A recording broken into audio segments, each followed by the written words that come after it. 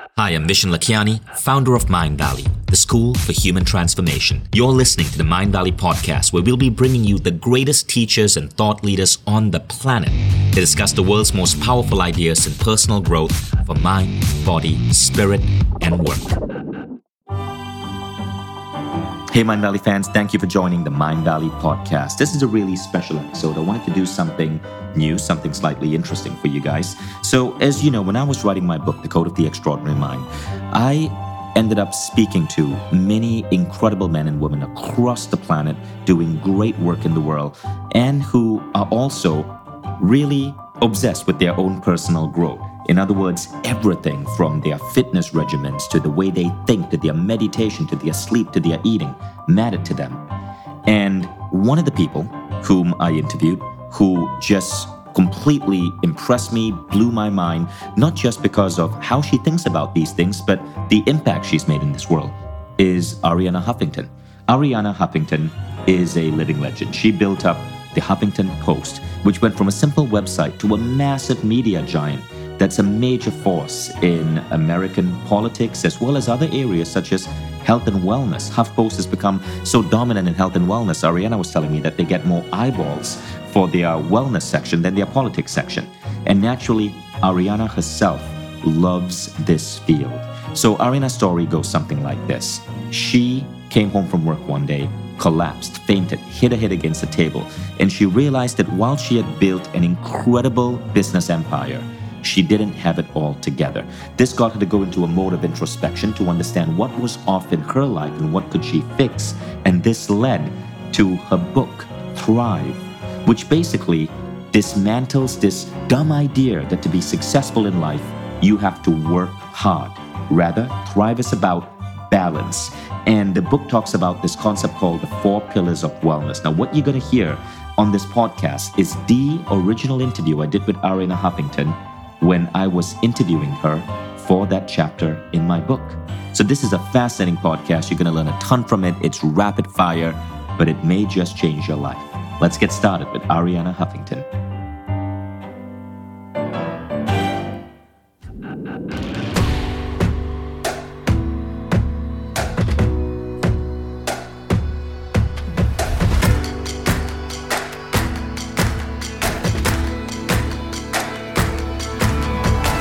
Vishen Lakhiani, and this is the Mind Valley Podcast. Hi everyone, this is Vishen Lakhiani, and welcome to a really special event on the Mind Valley Academy. With me is the Arianna Huffington, and if you haven't heard of Arianna Huffington, I don't know what you've been doing, because she is one of the most remarkable women in the world. She's been called one of the most influential people on the planet, and she is the founder of the Huffington Post, which is probably one of the biggest online newspapers ever, ever. It influences politics. It influences how people live. It has made an amazing mark on the world. And so, Arianna, how are you today? I'm very good, and I'm so happy to be here with you. You know, I just got to say, on behalf of everyone listening, we love the fact that you, someone of your status, wrote a book on thriving through practices that the people who are listening, who are part of the Mind Valley Academy, are so used to doing as their day-to-day lives, from mindfulness to better sleep to taking care of their health and bodies. And it's amazing to have you as a spokesperson for this movement to get this out to the tens of millions more who need to be adopting practices like this. Thank you. I really feel that this moment is a very exciting moment to be alive, because there is this global shift happening. You've been working in this field for many years, so I'm sure you recognize the difference when a lot of the practices that you've been advocating and teaching, like meditation, are now truly becoming mainstream. And, 2013 was the year when CEO after CEO came out as, not as being gay, but as being meditators, because it was safe. It was no longer seen as something flaky and new agey and vaguely Californian, but something that was really kind of essential for a life that was not just successful, but thriving. Absolutely. And your passion for this idea of thriving started because of an event that happened to you on April 6, 2007. Can you tell us about that? Yes, April 6, 2007, exactly almost 7 years ago, I was 2 years into building the Huffington Post. And when you build a startup, you are, at least we think, we have the illusion that we have to work around the clock trying to make everything happen. I also have two daughters, and that was the time when my oldest daughter was going with me to check out colleges to see where she wanted to apply for college. The bottom line is that I came back home from the college tour, collapsed from burnout, exhaustion, and sleep deprivation, hit my head on my way down, broke my cheekbone, got 4 stitches on my right eye. And as I was going from doctor to doctor to see if there was anything medically wrong with me, I was asking all these questions that we often stop asking when we leave college. What is a good life? What is success? And I came up with the conclusion that the way we define success, the two metrics of just money and power, is just a very inadequate way to define life. And it's like trying to sit on a two-legged stool. Sooner or later, we'll topple over. And that's when I came up with this idea of the third metric of success, which consists of four pillars: well-being, wisdom, wonder, and giving. So a third metric consisting of four pillars. Mm-hmm. Each of these pillars became a section of the book Thrive. Right, and that is the book that just hit #1 in the New York Times bestsellers list. Which is an indication of the times we're living in, that people are ready to stop living in the shallows, to stop shrinking their lives and themselves to their to-do list. Which I was going to say reminds me of something I heard you say, which is fascinating. Now, in a moment, I want to ask you about those four pillars so we can go a little bit deeper and understand them. But I recall in a speech you gave, you said that even though you started Huffington Post as a political news site, recently the sections for health and wellness in terms of visitors has overtaken the politics section. Is that true? Yes, it's kind of amazing because the Huffington Post remains the #1 politics site in the United States, and it keeps growing. And we are now over 90 million UVs. But the sections around the third metric issues, wellness, healthy living, have now become so popular that they've overtaken politics. And again, it's because so many people really want to re-examine how they're spending their lives. And the tendency we have to really put our life on hold until we achieve a goal, and then we achieve the goal, and we think then our life will begin. But then we go for the next goal, and you see that pattern everywhere, and then we die. And I have the Onion headline in my book that said, death rate holds steady at 100%. So when we remember that, we tend to reprioritize what we value. So let's talk about those four pillars: well-being, wisdom, wonder, giving. I'd love for you to take us through that. So well-being is obviously the foundation. And we are beginning to have the science to validate ancient wisdom, that if we are really going to function from a foundation of health and well-being, we need to sleep. We now have amazing evidence that sleep is truly a wonder drug, which goes very much against Western culture, that somehow sleep is for losers. And if you sleep, you lose, and we'll sleep when we're dead. And, all these things that especially men, unenlightened men, kept repeating to themselves. And also, we now have incontrovertible evidence of the power of meditation in our lives. And again, in another culture, in another community, you can refer to it as prayer, contemplation, quiet time. The bottom line is having some time to reconnect with our essence. In modern times, we've become so obsessed with our projects and our smartphones that we forget that there is an essence, that there is a centered place in us. Every religion, every major philosophy has talked about that, whether it's Christianity, the kingdom of God is within, or whether it's a scientist like Archimedes saying, give me a center to stand and I can move the world. It's the recognition of that incredible strength, wisdom, and sense of well-being that's inside us that we often do not give any time to connect with. So that's, in a nutshell. Obviously, there's a lot more, the importance of well-being in our lives. And that's why at the end of each section, as you know, I have 3 little steps of how we can begin on this journey. I know a lot of the people watching now are already advanced on this journey, but I feel that wherever we are, whatever our entry point is, whether it is pain or loss or simply a poem that touches our soul or a scientific finding that convinces our skeptical minds, it doesn't matter. Whatever the entry point is, take it. That's the message of Thrive, and begin to integrate these little steps into your life. And it kind of turned out to be 12 steps. I didn't intend it to be that way because there are 4 pillars, 4 sections, 3 steps. But actually, that's kind of perfect because we are addicted to a completely destructive way of living. So, out of curiosity, what are some of the daily practices that you do for your well-being? I know you started sleeping more. Yes. Well, after my collapse 7 years ago, I started integrating more sleep in my life. I went gradually from 4 to 5 hours to now 7 to 8 hours. And that's kind of a priority for me because that's what I need to be fully present in my life and to bring joy and not just effectiveness into my daily life. That's very important for me. I don't want just to be effective and productive. I want to be joyful because I love that feeling. I love being here with you after 8 hours of sleep and after meditating, which I do every morning.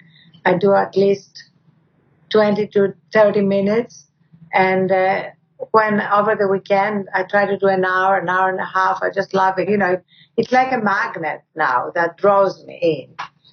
And I try to do some kind of movement, even if it's like 15 minutes of yoga postures or jumping on my stationary bike and doing 20 minutes. So even if I don't do a full workout, I try to integrate some movement. And a key here for me is I used to wake up and the first thing I would do is go to my smartphone.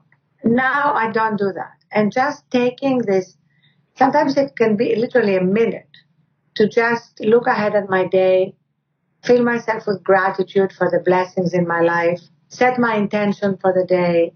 It just immediately takes this urgency, this false urgency that we bring into our lives that is such unnecessary stress.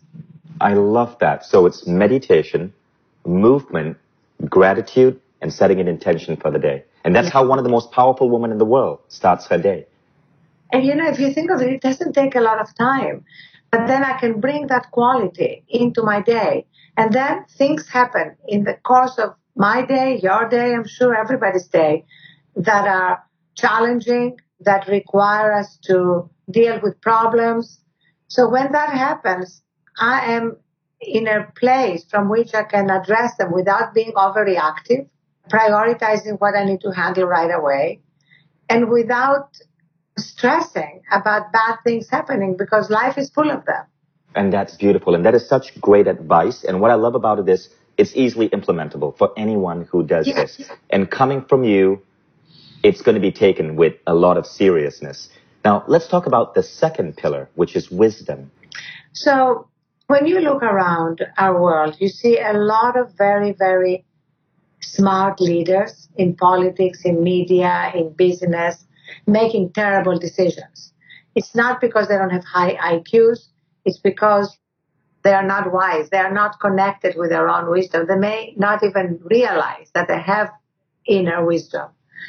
And so I feel that a real priority for leaders now is to connect to that inner wisdom. But for everybody too, wherever we are. I mean, I've been talking a lot in colleges because I'd love, as you do, to reach the millennials so that they can make choices now that will mean that they don't have to lead their lives under the collective delusion that I led my life under, that burnout is the way to success.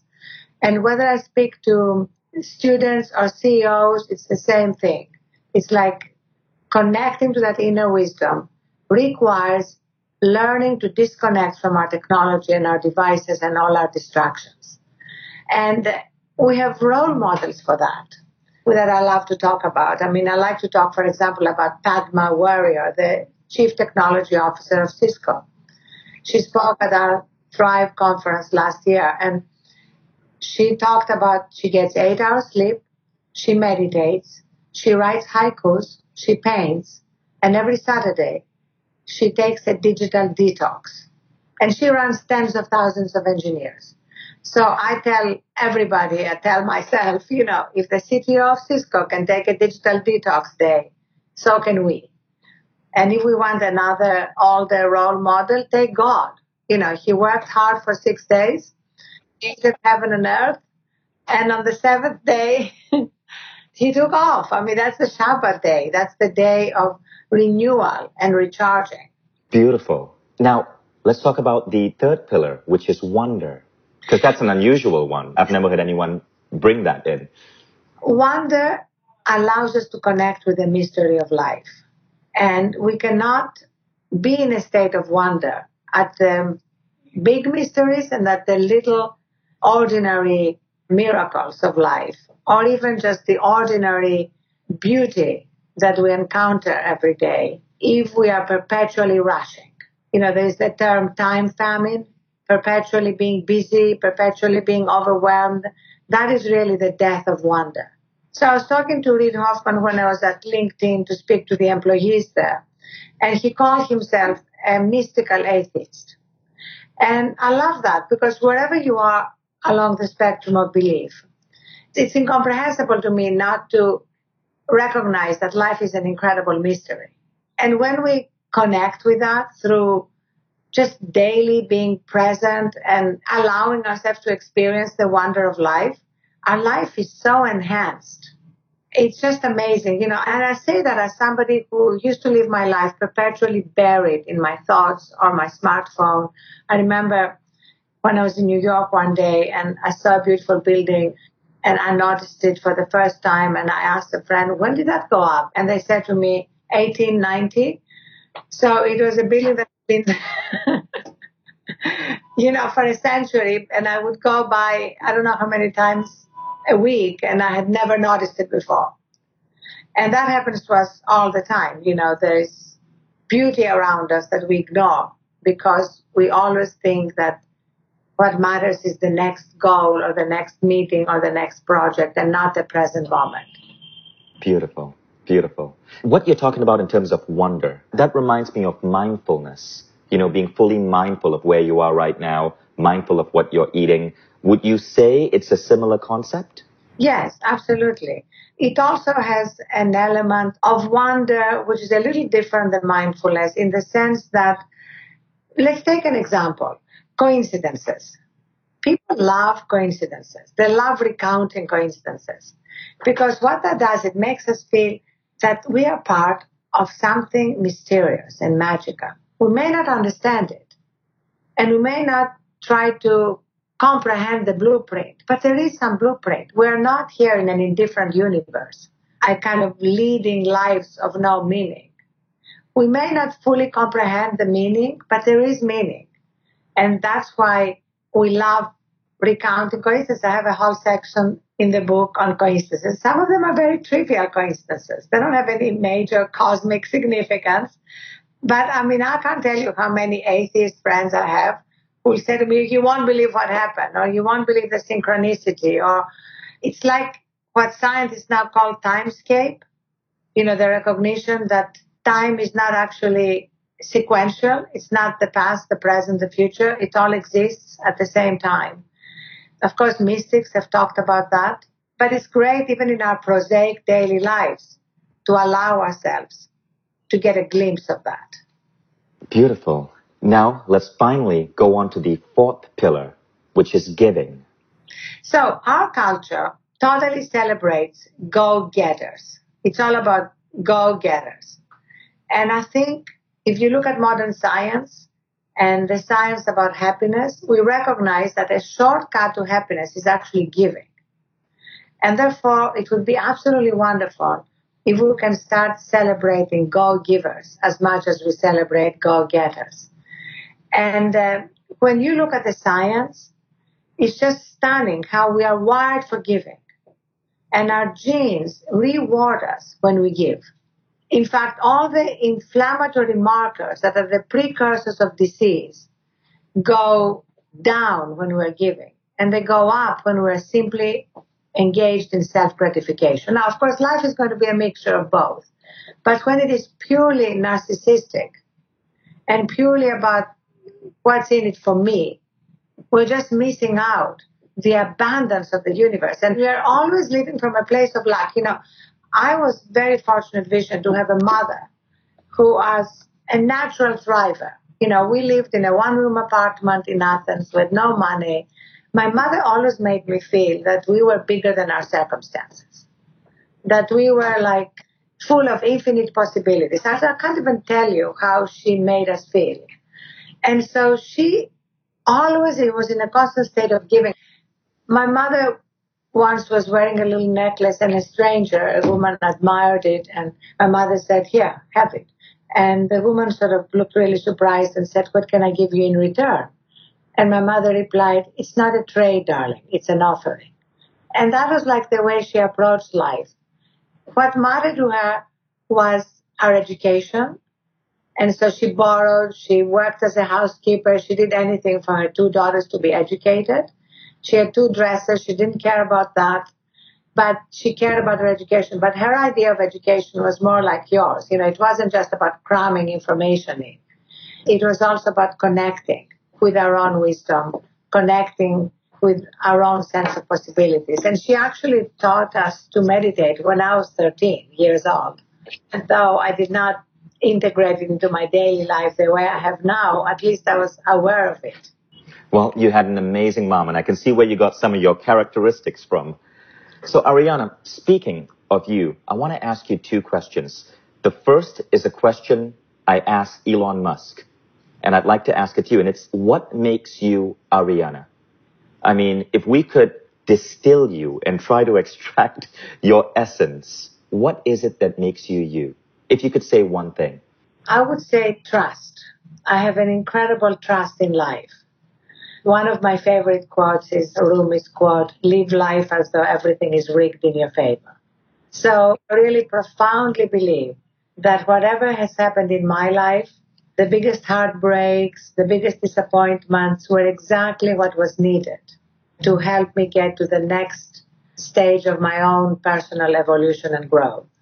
And I now believe that so profoundly. I always had a sense of that, but now I'm like completely clear about that. I can literally see the hidden blessing in every bad thing that happened. Beautiful. Now, the second question I'm going to ask you is a question I asked Richard Branson. And that is, if you had one piece of advice to anyone in the world who aspires to kind of have the positive impact on the planet as you have had, what would that bit of advice be? It would be stop worrying. And in order to really stop worrying, take time to get to know yourself. Because for me, that was the biggest lesson of Greek philosophers. Socrates said, know thyself. If we don't know ourselves, if we don't know our essence and where our true power comes from, we really are going to believe that our true power comes from accumulating victories and trophies and money and the recognition. And these are all fine. I'm not putting any of that down, but it's not ultimately what our life is about. And when we think it is, that's when we really waste our greatest possibilities. And that's when, even in terms of our own achievements, we become completely preoccupied with every little thing that happens and lose our resilience. I like that. Thank you. Now, Arianna, there's so much beautiful wisdom that you have in your book and in your various talks online. Two recommendations for everyone listening, right? Number one, go to YouTube and search for Arianna's talk at Wisdom 2.0. Put in Wisdom 2.0 Arianna. It is an amazing speech, and you'll love it. It's a beautiful talk. I just listened to it. Now, the second thing is, buy the book Thrive. It's a wonderful, wonderful, wonderful book. Buy the book Thrive, because that book needs to be in the bestsellers list as long as possible. Because it's a reminder to humanity about the third metric, about the fact that we need to take a step back, relax, truly go within so we can truly thrive.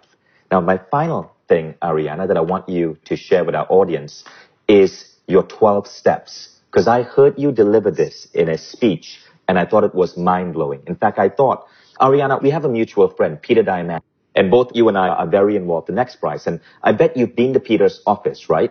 You know how he has this poster on the wall, Peter's Laws? Yes, I love that. That's a beautiful poster. So I watched you talk about your 12 steps, and I fell so in love with it. I'm commissioning an artist to create an Arianna poster with the 12 steps. Wow, thank you so much. I love that. A beautiful poster that we're going to give away to everyone who's listening so they can print it out and put it on the wall. So that's going to be my gift to you. But tell us about the 12 steps. Let's go into that.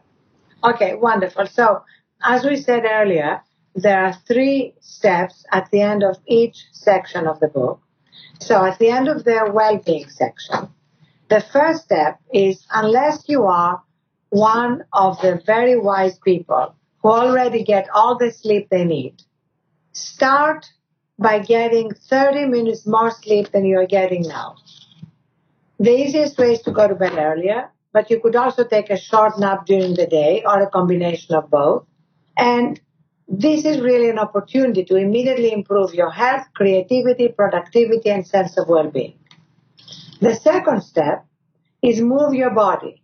Walk, run, stretch, do yoga, dance. Just move anytime. The third step at the end of the well-being section is, for those who do not meditate, introduce 5 minutes of meditation into your day.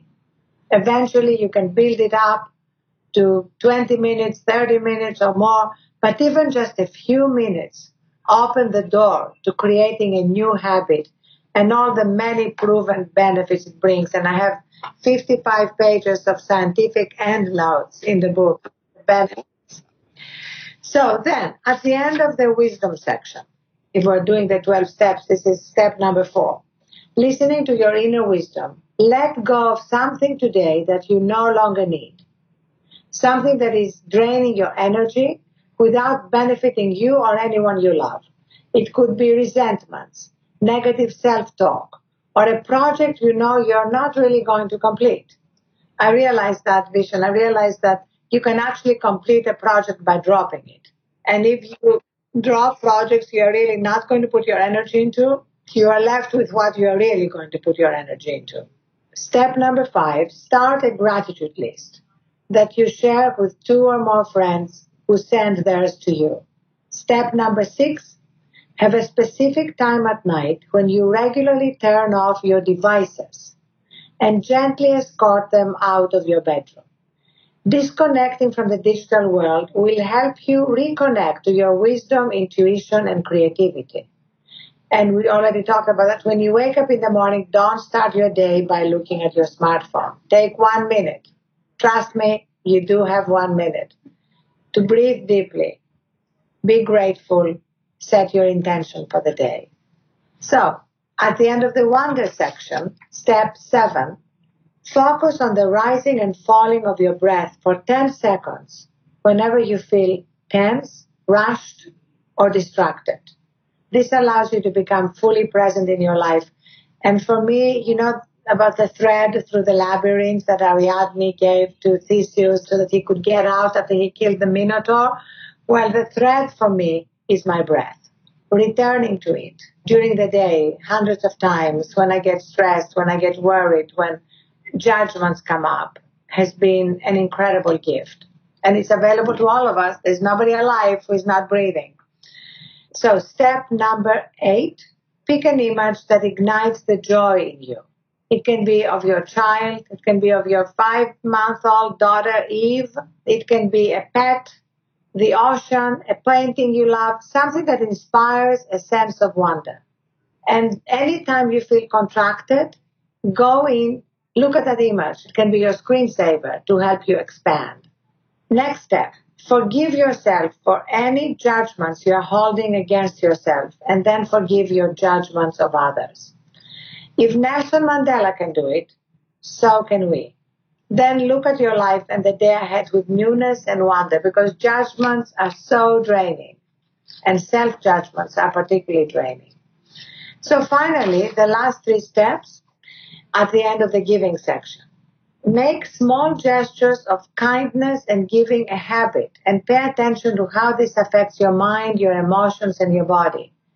Tiny little things It's wonderful if you give up your job and go to Rwanda to start an orphanage, but you can start giving just by going, say, to step 11, which is during your day, make a personal connection with people you might otherwise take for granted. The checkout clerk, the barista in the coffee shop, the cleaning crew in your office. See how this helps you feel more alive and reconnected to the moment. And the final 12th step, use a skill or a talent you have, cooking, accounting, decorating, to help someone who could benefit from it. It will jumpstart your transition from a go-getter to a go-giver and reconnect you to the world and to the natural abundance in your own life. Beautiful. Thank you.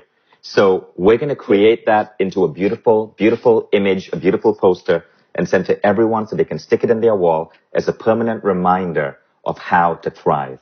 So once again, the book is called Thrive by the Arianna Huffington. And go ahead, get it, buy copies for your friends, buy copies to leave in park benches, because then you're fulfilling the giving thing as well. Wonderful book. Go ahead and read it.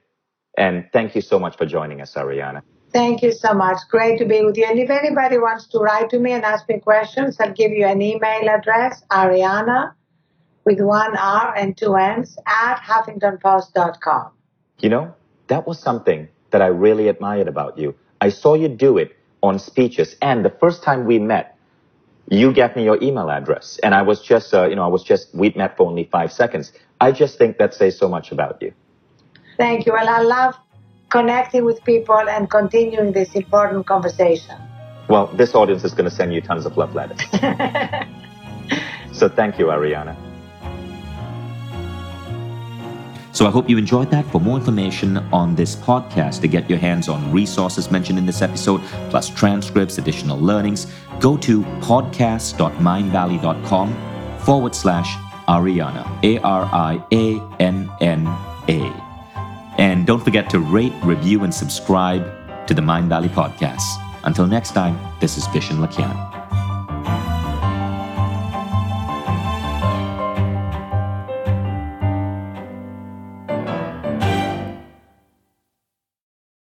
If you like the Mind Valley Podcast, take the next step. Become a Mind Valley member. Imagine being coached daily by the greatest teachers on the planet. How quickly would you transform your health, your mindset, your body, your relationships? How quickly would you double the size of your company? How quickly would you see your career grow? How quickly would you eliminate any limiting belief that's holding you back and manifest a life that you once thought beyond your dreams? When you become a member, you don't just get access to the greatest education in the world. You become part of a community of 150,000 of the most incredible people dedicated to personal growth. Go to mindvalley.com/now to get started.